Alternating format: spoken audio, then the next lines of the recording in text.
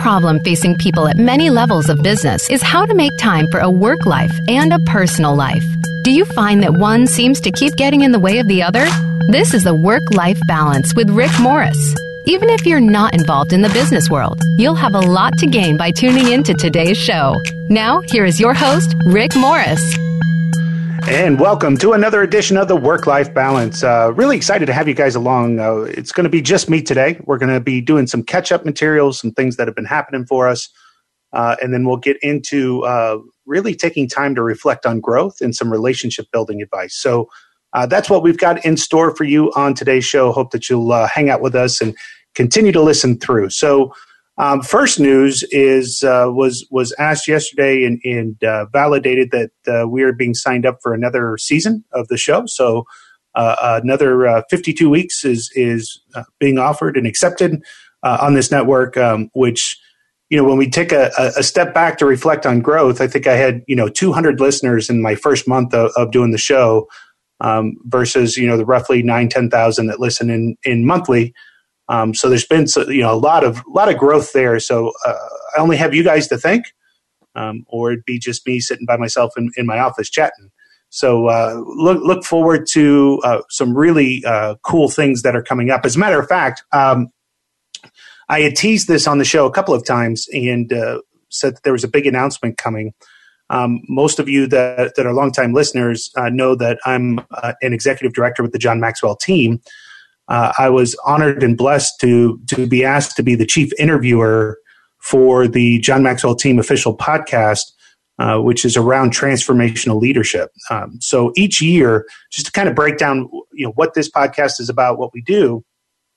Each year, we've been identifying leaders to really look at how they're transforming their communities, their companies, transforming other people's lives, building other leaders. And we came up with a recognition. So Paul Gustafson and Mike Harbour, two fellow John Maxwell team members, started this program a few years back. And it's a pretty rigorous process.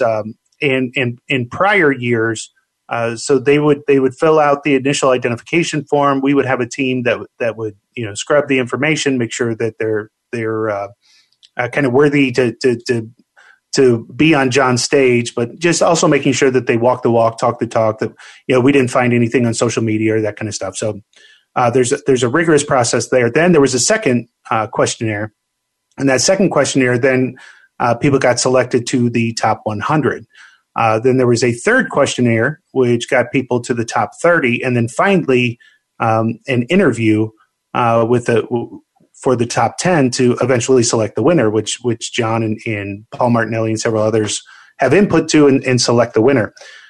That's an arduous process. Some of our past winners, Casey Crawford, who's a former NFL player, now runs an incredibly social conscious mortgage company. Ivan Meisner, who founded BNI, which is a networking organization that I think that they've got 27,000 chapters of now. It's an incredible 250,000 people learning the art of networking from Dr. Ivan Meisner. Bonnie St. John, who was the first African-American Paralympic athlete to win a medal, are some of our past winners. But these are busy people. They got a lot of stuff going on. And so the amount of questionnaires and the amount of things that we were asking them to do was a little bit too much. So what we came up with, or I say we, Mike and Paul came up with, is, let's still have the initial scrub and still have the initial questionnaire and find out who these people are and make sure that they advance through the process. But we were missing a key component, meaning we had some incredible people in that top 10 that, their stories didn't get told. Audience didn't get exposed to them. They didn't get a chance to really talk about their stories and where they come from and why they're deserving of the award, which many of them were. And so the idea of a podcast then was birthed out of that.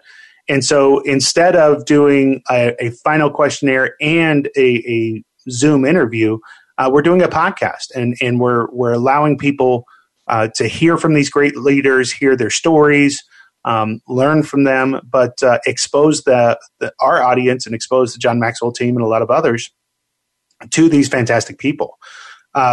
So that has started. And so if you go to iTunes now, look at Transformational Leader Podcast, you'll find it out there. I like the podcast format for this because really each show is about 15 to 17 minutes long. Well, why is that relevant to us in this audience? Is first of all, it's a cool podcast. I mean, there's some fantastic people there. But second of all, there's going to be a lot of crossover opportunities to this radio show. For instance, I spent about 45 minutes with Dr. Meisner, the founder of BNI, the other day, and interviewed him for the podcast. And we recognized that there was a lot of things that we could challenge each other with and debate each other on, and how we see certain things, which led to him booking an hour on this show. So I think what it's going to do is give us greater exposure, but also have us, we're going to have some much more powerful guests. Not that some of our guests haven't been powerful. In fact, Paul Gustafson's been on the show. Todd Neslony, who I just interviewed for the podcast, we've had him on the show 3 times, and I nominated him for the award last year, and he made it to the top 10. So we've had some really powerful guests, but this I think is going to heighten some of our selections for our guests, and also I'll be more attuned to them, because generally the first 10, 15 minutes of this show, I'm getting used to the guests, they're getting used to me. We'll be already attuned and ready to hit the ground running. So that's super exciting. So that is the Transformational Leader podcast, as well as booking another year of the work-life balance. Some of the other things that are going on, I've talked quite a bit about it, but it's really coming to fruition now. I think the whole executive team is realizing that we're literally about 20, 21 days away from this event, which was the official Mickey Mouse Club reunion. This idea, we've had a guy that's been kicking this around, ever since like the 5th anniversary. But on Wednesday of this week, it was actually the official 30th anniversary of the first date that show aired. And it aired at a perfect time in a perfect place, but there's a lot of people that didn't get exposed to it because the only way you could see the show at the time was to have a subscription to the Disney Channel, which, that's now free with most cable options or most satellite options. But back in the day, you had to have a subscription. So these kids who they played characters in sketch comedy, but they were themselves, got this incredible boot camp of dancing and singing and acting, and really just exposed them to a huge audience.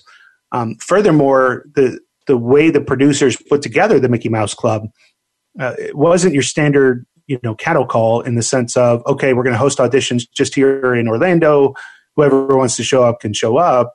They went everywhere. They visited every major city and all these towns and really just found the best of the best, which is evidenced by the roster of the show. I mean, you've got Ryan Gosling and Kerry Russell and Britney Spears and Justin Timberlake, Christina Aguilera, Chase Hampton, Dale Godboldo, Rona Bennett, Jennifer McGill, Lindsay Alley, Dee Dee Magnol-Hall, Damon Pampolina. I mean, just an incredible roster of talent that this show produced, and a following, because for 7 years, in 7 full seasons, they were on 5 days a week and right after school. So there's a lot of people, especially kind of in their late 30s, early 40s, that grew up with the show and have a special attachment, so much so that there's been Facebook groups and people conversing that have stayed together for 30 years since the show's been off the air. There really hasn't been any kind of throwback. They did do a reboot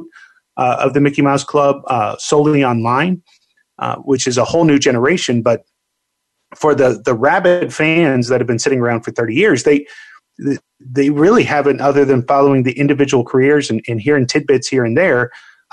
Never once in 30 years have we had a member of all 7 seasons, or the cast of all 7 seasons together. Excuse me. So that is happening. It's going to be May 17th, 18th, and 19th in Orlando at the Hyatt. And we're also part of MegaCon, which MegaCon is, they're reuniting the Back to the Future cast for the first time. They're reuniting the Lost Boys, the Goonies. All of these people are going to be there, as well as our Mickey Mouse Club 30. We're going to have a panel at MegaCon hosted by the one and only Joey Fatone. So we're in final preparations. We've been planning this for really 18 months. But to be about 20 days away, 21 days away, it's becoming real. And in fact, in about 17 days, most of the executive production team is going to be down there together, making the final preparations for this event. So tickets are still available. If you're going to be in the Orlando area or want to go see some of this, you can go to MickeyMouseClubReunion.com, pick up your tickets there. We've got some really cool events. We're doing a VIP meet and greet, which is sold out at this point, but we are doing a VIP meet and greet. Then we do the panel interview at MegaCon, and then we head over to Epcot, and we've got a private showing of Lindsay Alley's show called Blood, Sweat, and Mouseketeers. We'll have a plated dinner for that. Then everybody's going to go outside, get some fireworks. When they come back in, we're going to have basically a 90s jam. We'll have a live band. Several of the Mouseketeers are going to get up and perform for the first time in front of these audiences for quite some time, and we're gonna have a lot of fun. So the after party is gonna really rage on until probably 1 or 2 in the morning. We all go back to the hotel, and then Sunday we're having Soul Sunday. So we have several Musketeers in the ministry that we wanted to have kind of a special worship service for those people that wanted to come and attend. So all those tickets are available. You can buy them kind of a la carte. You can go just to the panel interview and see MegaCon. You can come out just to the after party. All that's going to be available to you. So we'd love to see you there. And you'll see me there. So if you happen to pick up tickets and come find me there, let me know you're listening to the show. That'd be fantastic. Look forward to seeing you guys. So that's kind of some of the stuff that's going on in terms of the other year of the show, Transformational Leader Podcast, MMC 30, which is quite frankly just taking up all my time at the moment. But when we come back, we're going to talk about some effective techniques to relationship building. And I'm going to take some time to reflect on some growth, which I think is important for all of us to do from time to time. So we hope you'll join us right after we play some of these commercials. You're listening to the Work-Life Balance with Rick Morris.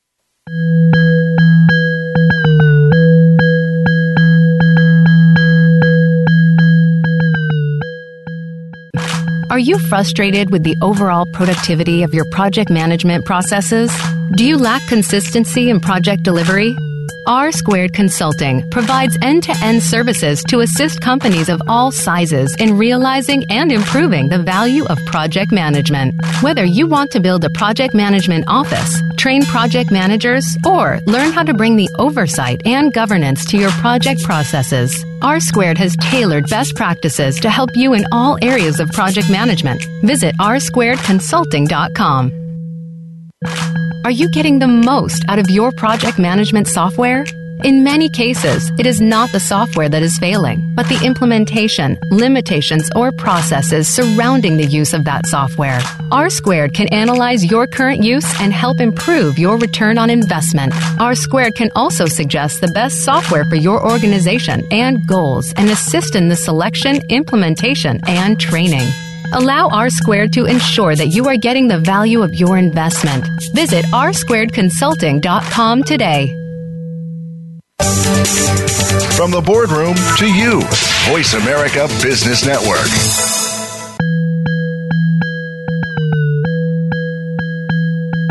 You are tuned in to the Work-Life Balance. To reach Rick Morris or his guest today, we'd love to have you call in to the program at 1-866-472-5790. Again, that's 1-866-472-5790.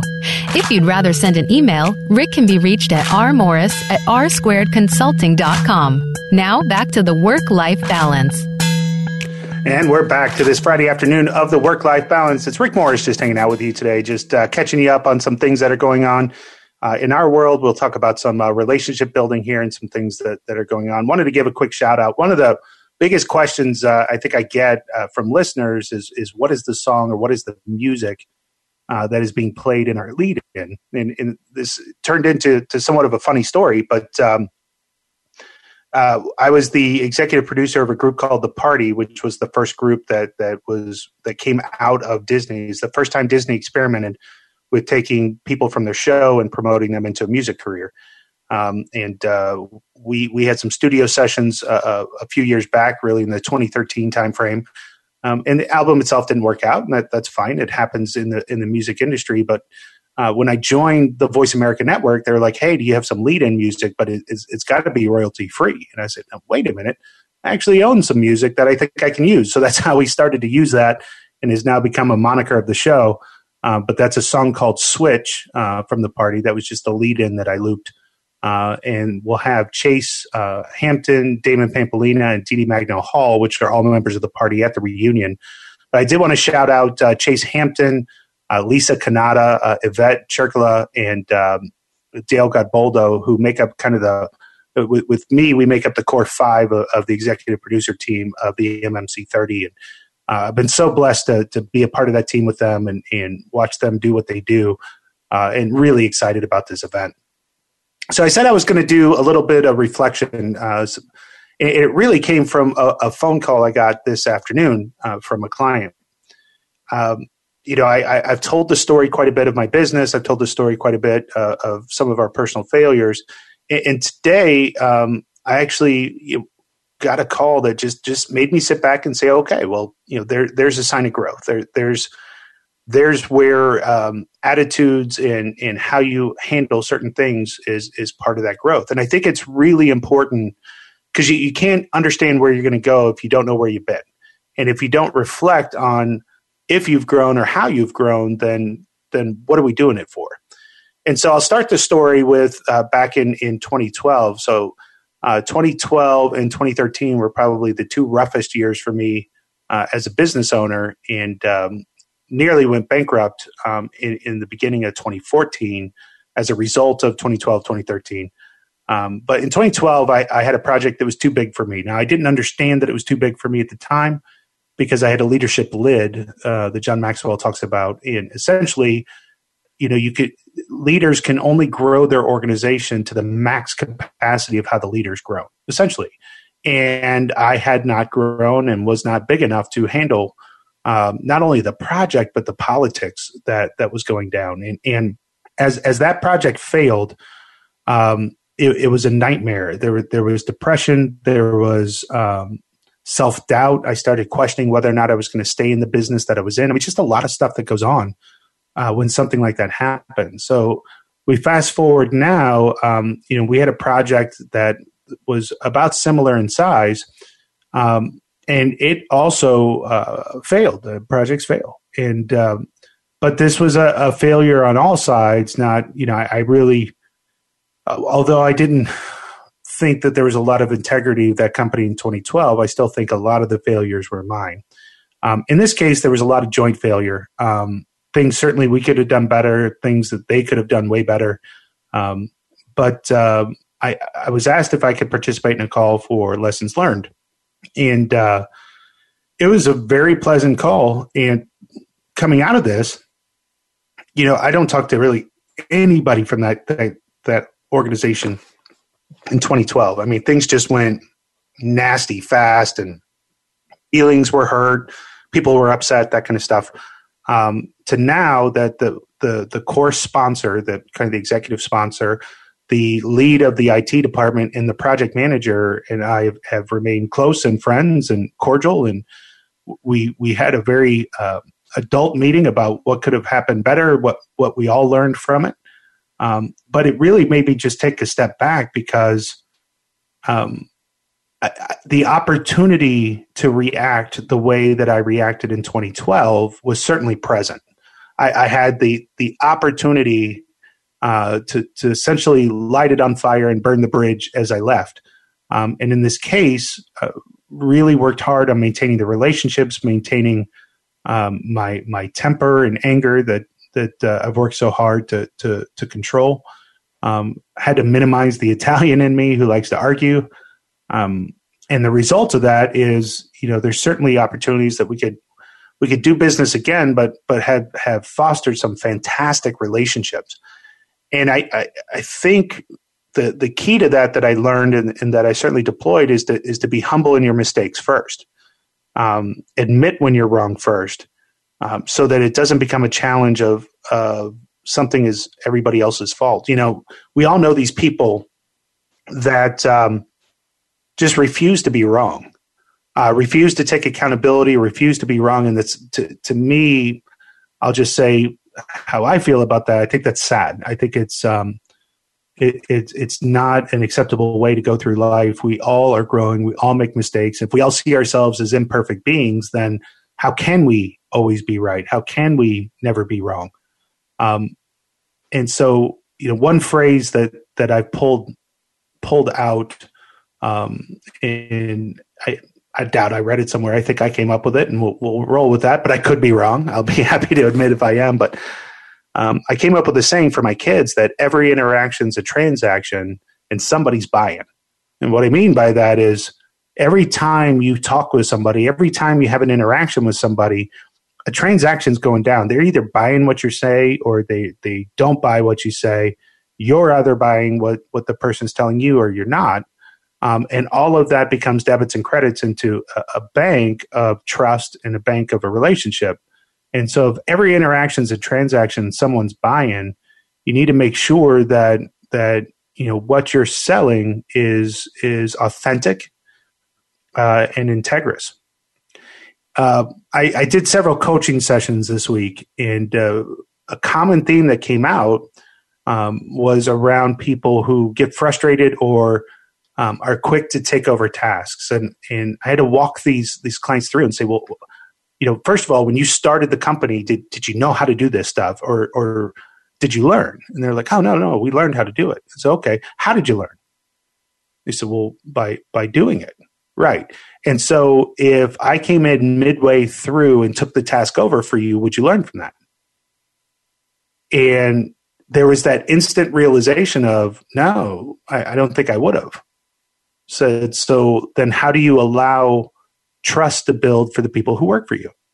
You got to give them tasks, allow them to complete it, be okay if it may not be as fast as you or as good as you, but you weren't fast or good the first time you tried anything either. It's the repetitive nature that allows someone to develop the skill set to be fast and knowledgeable. But if you get frustrated that they're not as fast as you, right? This is for the people that say things like, well, if I want it done right, I'll just do it myself. And that just leads to a busy lifestyle. That's all that leads to. Versus saying, all right, I want you to be able to do it like me, but I realize, for instance, when I do configurations of CAPPM, I've been working on that product for 20 years, right? There's no way I'm going to cram 20 years of knowledge down somebody's head. There's just no way it's going to happen. But what I can do is create ways for them to start to develop some of the tougher lessons I learned that I've never forgotten. And the reason why I haven't forgotten them is because I had to work through them. It's back to Christian Simpson's quote that says, if I tell somebody the answer, I rob them of a lifetime of learning. And that is probably one of the most profound quotes to me, because I remember when I heard it for the first time, I dropped to tears because I realized how directive of a leader I was being. So when you're trying to build a relationship, I always ask, who's your best friend? Who's your spouse? Who do you trust them? Like who's the most trustworthy person in your life? And how did you learn to trust them? And that answer can be different for different people. It certainly is in the personality styles. So, if you understand DISC, and we'll talk about that in the next segment, but like a high D, they earn trust by people, committing and completing the deliverables in the time frame that they asked. They're results-based people. So you got to give them the opportunity to do so in order for you to gain trust. And then once you gain trust, you can build a relationship. But if the high D gets frustrated and just takes it over from them, then you've robbed you both of an opportunity not only to grow together, but for you to empower people to grow for you. So that's a huge item to me in relationship building. But understand and ask yourself, who do I trust and why do I trust them? And then how can I create opportunities for them to complete that, right? I was coaching someone earlier today, and she had said, well, I trust by people, completing the work. I sit back to see if they're going to do it the way I want to, and over time. And I was like, well, why does it have to be over time? Why can't you create, a couple of tasks early so you can see how they perform, so that you can learn to see whether or not you're going to be able to trust them with bigger tasks. Be deliberate, be intentional about how you're building the trust with somebody. and be open. Let them know that, if being on time is something for you, let people know that. If it's quality and correctness, then let people know that. If it's creativity and ideas, let people know that. But I watch so many leaders hold that information in, then decide whether or not an employee is going to be good or not based on criteria that's unknown to the employee, and then they move off, right? And so all this to say that relationship has to come from a place of humility. You've got to be willing to grow outside of your comfort barriers. Not everybody that you meet is going to adapt to you. And you've got to figure out what makes you trust and give people opportunities to earn that. And in doing so, you can build some long-term relationships. I've got several friends I've heard from 2 or 3 this week that I haven't heard from in quite some time. But it's as if, we just talked yesterday, which I love. But that is a constant, concerted effort to building relationships. So when we come back, what we're going to do is talk about 2 tools that are available to you to help understand it. And the 2 tools, to me, go hand in hand. They're not separated, and I'll explain that when we come back after break. But you're listening to The Work-Life Balance with Rick Morris. We'll be right back.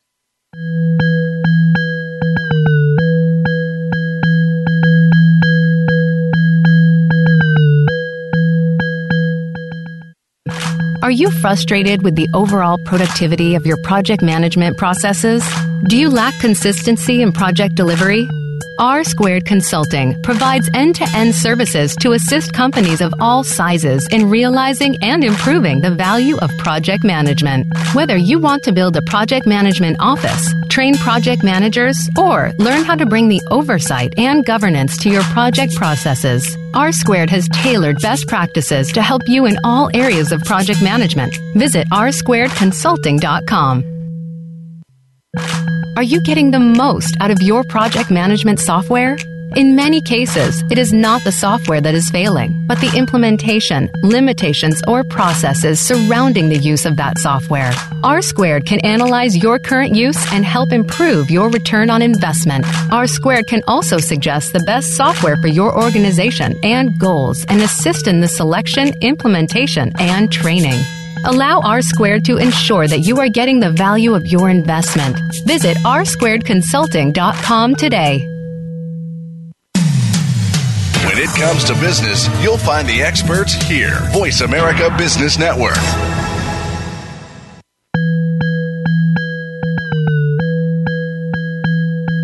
You are tuned in to the Work-Life Balance. To reach Rick Morris or his guest today, we'd love to have you call in to the program at 1-866-472-5790. Again, that's 1-866-472-5790. If you'd rather send an email, Rick can be reached at rmorris@rsquaredconsulting.com. Now, back to the Work-Life Balance. And we're back to the third segment of the Work-Life Balance this Friday afternoon. We're talking about relationship building and some tools to help you see relationships in a different light. The first tool, I talk about it all the time, and I can't stress it enough. As a matter of fact, if you reach out to me at rick@rickamorris.com or rmorris@rsquaredconsulting.com, we can hook you up with this. It's like $25, but is a DISC assessment. DISC is one of the greatest things to help you grow your influence because well, you have like Myers-Briggs and all these other tests. What I love about DISC, and specifically this version of DISC that we're using, is it gives you 3 charts. Chart 1 is kind of how you're allowing people to see you. Chart 2 is where you go into stress. And chart 3 is who you are at your core. So you can start to compare chart 1 and chart 3 to see how much of your core you're modifying for your existing environment, things like that. It's really big insights. But it also gives you insights into how people perceive you. So for instance, as a high I that I am, if I meet a high C, I might think that they need to take more control of a meeting or that they need to speak up more, that kind of stuff. Well, once I understand, I recognize that that's not something I'm going to force onto somebody. It's not something I'm going to push them into. And part of it in understanding yourself is to be able to announce it, again, in a humble way. I said it on almost every coaching call in the last 2 weeks is, I'm not asking to change. You don't read a disc profile and change who you are. You read a disc profile to change how you're perceived. And how you can correct perceptions is something as simple as, in a meeting, I can say, look, I'm a high I. I tend to wander and get off track. So if you guys feel like I am, just snap me back, right? And I make a joke of it. But the point being is I'm announcing that my mind wanders, that my ADD takes over, that sometimes you may think I'm not paying attention, and I absolutely am. Same with a high C. High C could say, when you're pressuring me for a decision, I tend to go silent. And really, it's not because I'm ignoring you. It's because I'm thinking through it. I'm in deeper thought. And so if you ever feel that way, just let me know. But I'll ask for time then. There's just little qualifiers. As a high I, ego is one of the things that comes out. But what I know personally of high I's, and most of the high I's that I work with, and me and a great friend of mine is a super high I, we have a lot of insecurities. So when we are perceived as being egotistical, we're kind of overdoing our insecurities. And so you learn how to take that off the table. When I do that on stage, how I do that is I tell stories of more failure than I do success. If I just got up there and said, this is how awesome I am as a project manager, then the ego is going to come way out. But if I tell stories of like just horrible mistakes that I've made or life-changing mistakes that I've made, it's a better connection point with the audience. And so I understand how I'm perceived. I understand what my blind spots are, and I kind of announce them to take them off the table to bring everybody onto a common plane. So DISC is one of the greatest things you can learn and invest in, and learn how to read people so that you're communicating effectively. Now, I said there's two tools. Well, the other tool is a 360 investment. So we have a Maxwell Leadership 360-degree assessment. But what's interesting, so I have a contract right now where I have 86 engineers that I'm walking them through, and I had them do both DISC and 360, because when you start to read the comments that people have, the free text comments in the 360, it sheds a different light on it. And so what I mean is, one of the comments may say, this person's more reserved than I know them to be. Well, once you understand that person's a high C, then they don't really open up until they trust you. Well, again, as a high C, if I'm reading that comment, I don't want them to think of, wow, I gotta come into a meeting and step way out of my comfort zone. It's more saying, okay, yep, that fits my personality. What are some small things I can change that'll lead to great behavior change in order for people to understand me, right? That's the key. Is I don't want people to change necessarily in sense of who they are, but I do want them to be able to outwardly take certain things off the table, outwardly change the perception of who they are, which I think is key. So when you're reading the 360, there's also some comments there that are shockingly good that you may have glossed over. So, for instance, I was coaching a high C personality, and high Cs are deep thinkers, and she felt they're also highly critical of themselves. So she felt that she was not a very good listener, and that she felt that people were ignoring her. Well, one of the comments she got back on the 360 is that she shows great empathy. And that's, again, just not something that's generally attributed to a high C, especially if they're just getting to know each other. So the fact that she was able to convey empathy, I thought was a huge win, and something that she should be excited for. Whereas you might just glance over that and go, well, I'm not that empathetic, so, whatever. So by mixing the two things together, number one, you're understanding how people perceive you, and then that changes the light just a little bit when you read the comments that people leave in the 360. So those two tools put together become a powerful coaching session, because it reveals blind spots, it reveals perceptions that you may not be aware of. But most of the comments that we see on there just require a small tweak, a small change. So for instance, I was running a PMO for a bank, and I could tell that I started to lose the team. And so in trying to understand why I wasn't being as effective as a communicator, I asked them to write down all the things that they didn't like about me. And they could present that to my boss, or they could present it to me with my boss. But either way, it was going to go into my professional development plan. And almost everything on that list was something I could change that day. It was literally small little ticks of my behavior, very small, that I didn't even realize I was doing.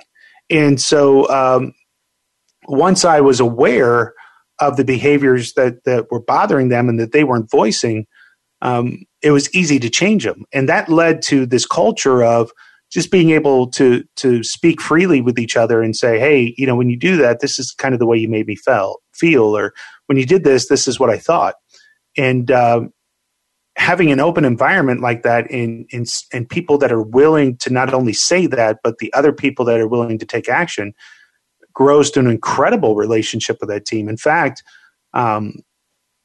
through nothing that I did, just through the team being open and holding each other accountable and communicating in such an effective way, they were like the most desired team on the floor, in the sense that everybody wanted to be a part of that team. They're like, oh, wouldn't it be cool to be on that team? Because look how much fun they have. They're always laughing. They get along really well. They're doing very effective work. I want some of that.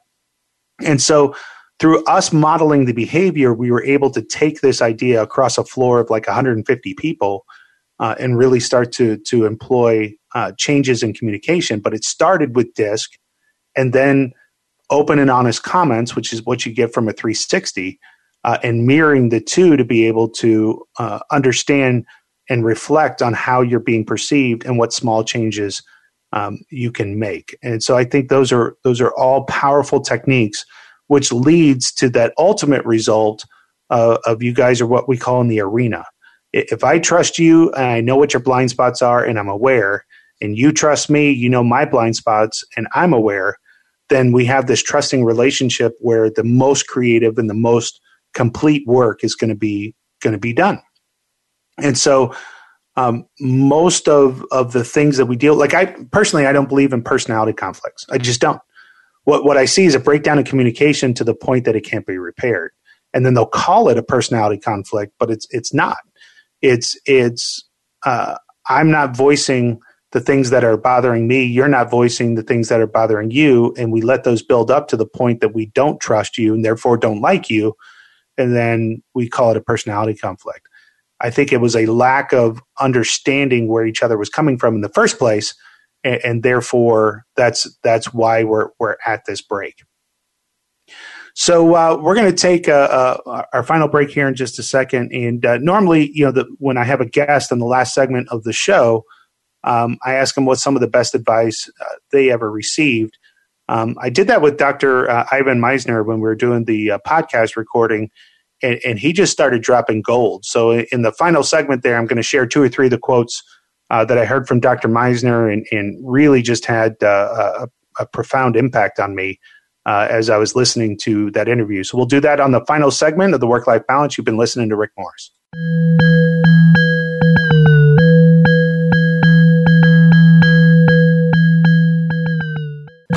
Are you getting the most out of your project management software? In many cases, it is not the software that is failing, but the implementation, limitations, or processes surrounding the use of that software. R² can analyze your current use and help improve your return on investment. R² can also suggest the best software for your organization and goals and assist in the selection, implementation, and training. Allow R² to ensure that you are getting the value of your investment. Visit r2consulting.com today. When it comes to business, you'll find the experts here. Voice America Business Network.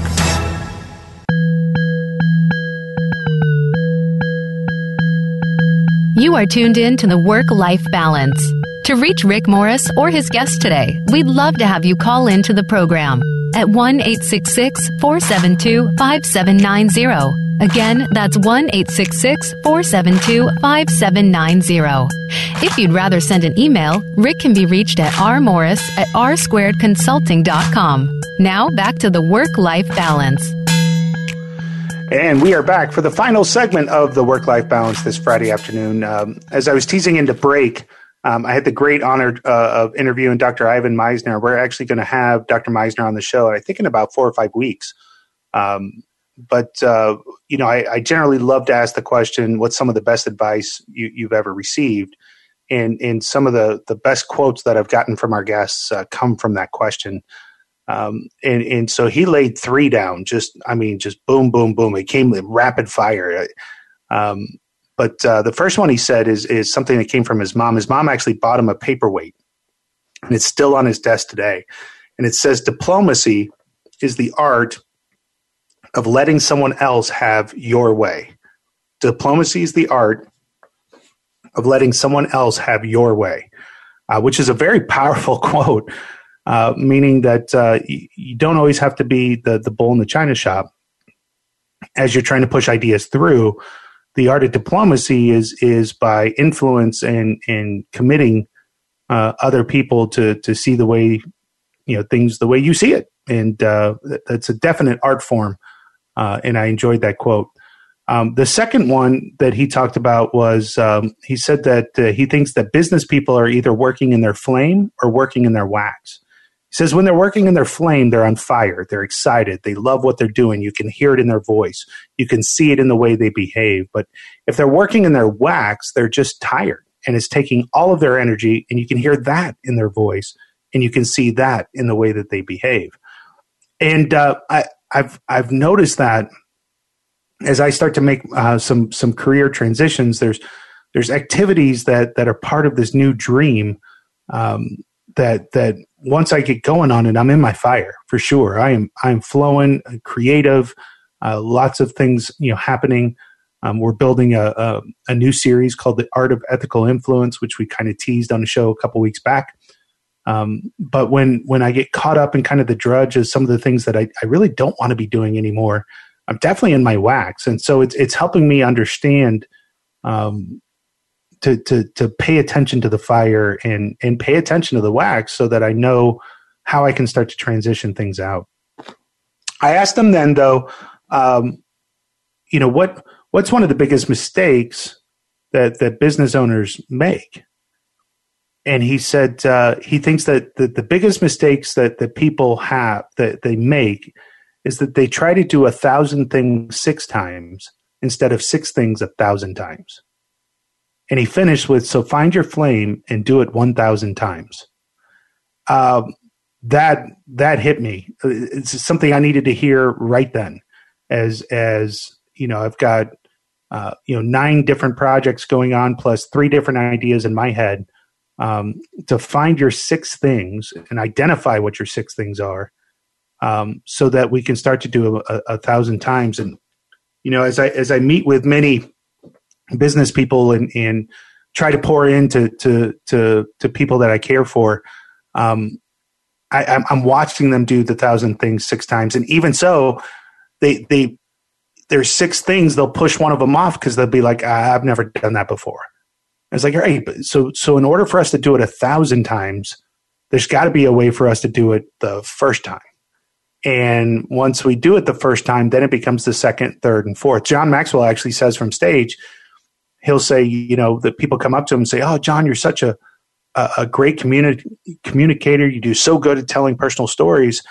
And he answers that by saying, I've done this like 30,000 times. If I'm not good at it by now, then I definitely chose the wrong profession.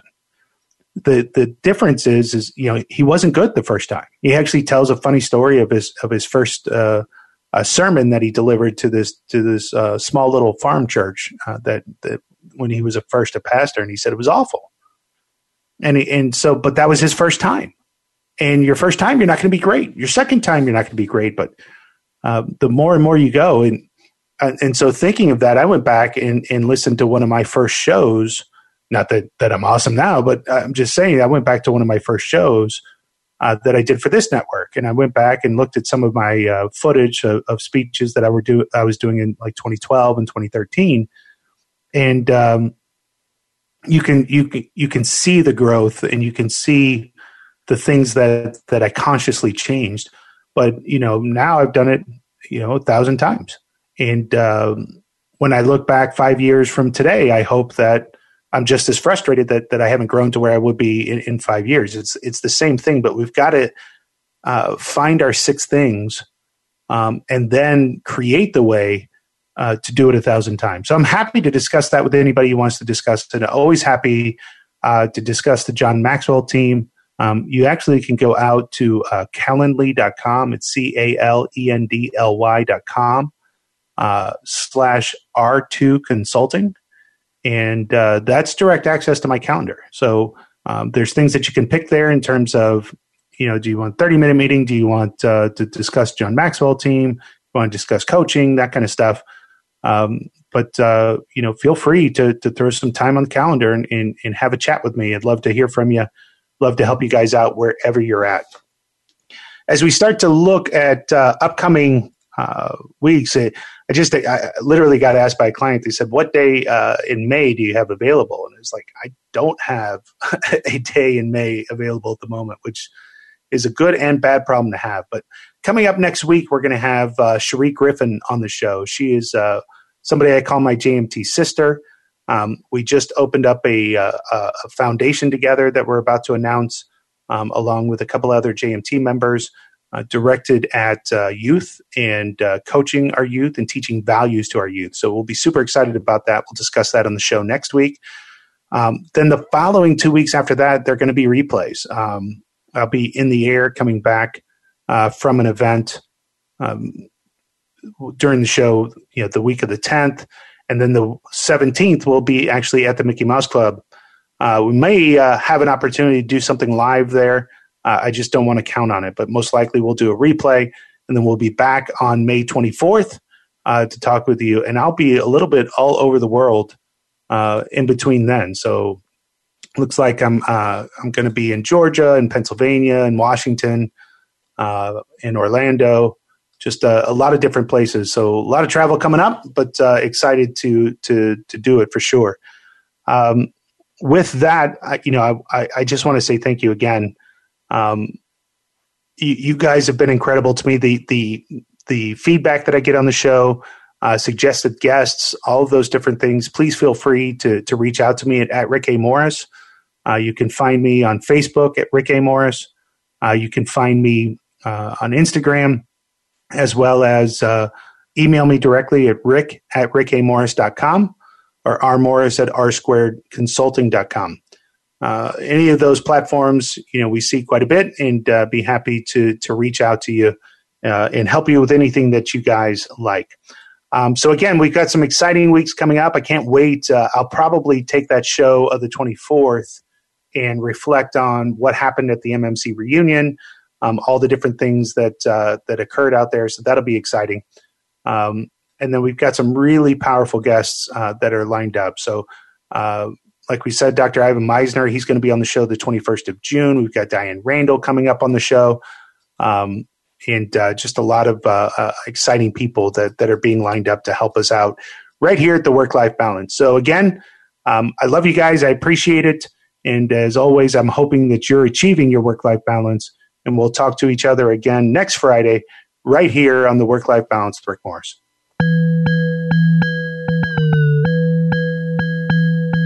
Thank you for joining us this week. The Work-Life Balance with Rick Morris can be heard live every Friday at 2 p.m. Pacific Time and 5 p.m. Eastern Time on the Voice America Business Channel.